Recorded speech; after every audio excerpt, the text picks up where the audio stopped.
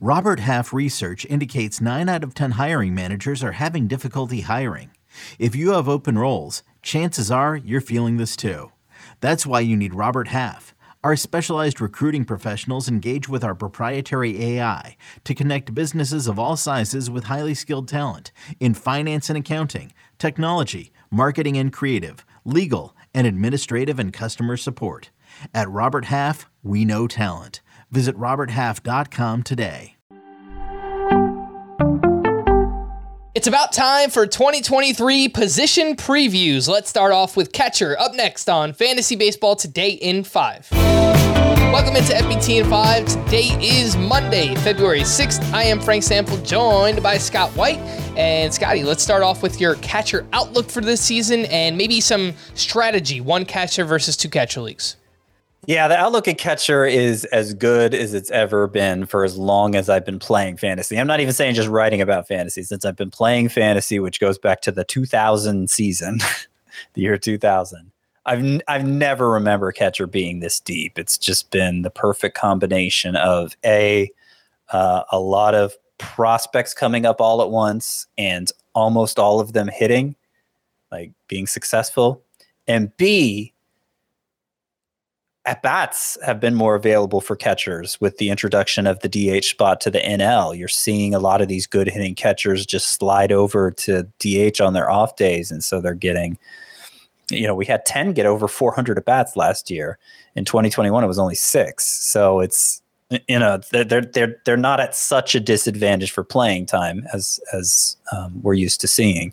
So I see it as 9 catchers who are really good. I'd be happy with any one of them as my starter. And then on top of those 9, there are 4 others who I think could be in that group. They include Tyler Stevenson, Travis d'Arnaud, MJ Melendez, and Cal Raleigh. Little lower on them. I'd rather not have to draft one of them. I'd rather stick with the 9. But if I have to, they could end up being very productive themselves. One catcher league versus two catcher league. I think it's more important to get one of the 9 in a one catcher league. You have fewer lineup spots to work with, and you want to make sure you get as much impact as you can with what you have. Two catcher leagues, I'm less concerned about it, but I still want to get one of those 9. And, if my second catcher is somebody not that interesting or exciting, that's fine. I probably would go for somebody interesting and exciting, like a prospect like Francisco Alvarez or Logan O'Hoppe, but I don't want to pay up for 2 catchers in a 2-catcher league. You got a lot of other spots to work with. And Scott, based on ADP, you're right. There is more talent at the position this year versus last year. There are 10 catchers going inside the top 120 picks. Last year, we had just 5 based on ADP inside the top 120. So more talent at the position, which is a great thing for fantasy baseball. Speaking of which, Scott, who is the catcher that you want most, all things considered? Upside, downside, ADP, who do you want? This is going to be a common theme across positions. I basically said there are 9 catchers that I feel really good about, that I'd be happy, thrilled to get as my starter.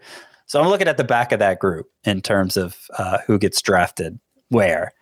And it's generally one of 2 players. It's Sean Murphy, the Braves' new catcher, or it's William Contreras, the guy the Braves gave up to get Sean Murphy. He's now the catcher in Milwaukee.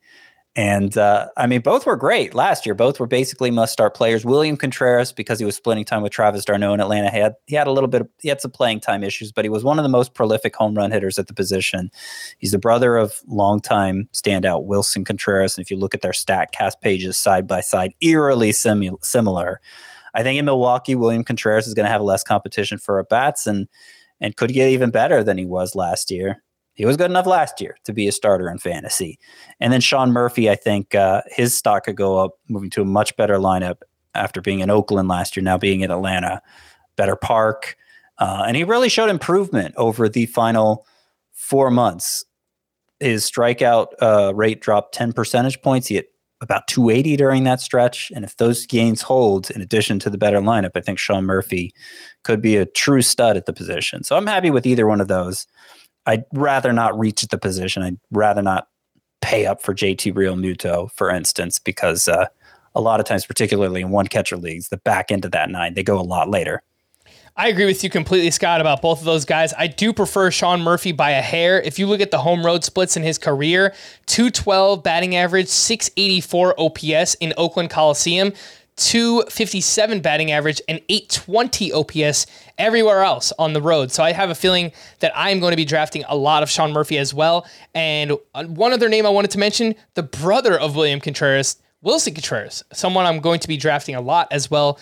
The ADP is 102. He's going pretty late. He's very proven. He's going to hit you 240 to 250, low to mid 20s in terms of home runs. And I think the counting stats could be better now that he's joining the St. Louis Cardinals as well. So I do like Wilson quite a bit. What about a bust, Scott? Who is a catcher that you're looking to avoid this season? So I mentioned Cal Raleigh's in the 13 who could join the 9, that last 4 who could join the 9. He's the scariest one to me. He did tie for the position lead with 27 home runs last year, but he sold out for them completely. Strikeout rate up near 30%. An extreme fly ball rate, the second highest among hitters with 400 at-bats. So the batting average was low, and I don't see a lot of room for it to improve for Cal Raleigh. And in fact, it could completely tank to the point he's losing playing time and not giving you what you invested in him. So Cal Raleigh's the one I'm avoiding. All right, for more extensive fantasy baseball coverage, listen to the Fantasy Baseball Today podcast on Spotify, Apple Podcasts, the Odyssey app, or anywhere else podcasts are found. Thanks for listening to Fantasy Baseball Today in 5, and we'll be back again tomorrow. Bye-bye. CBS Wednesday. We have so many cool, diverse people from different backgrounds, different beliefs, different upbringings, and it just keeps growing. I'm a citizen of the United States. I'm a hustler. I'm a big Taylor Swift fan. I'm the queen of the tribe. I am playing whatever role I gotta play. I'm gonna play this game full speed. I ain't going down like no punk. A new Survivor Wednesday on CBS and streaming on Paramount Plus.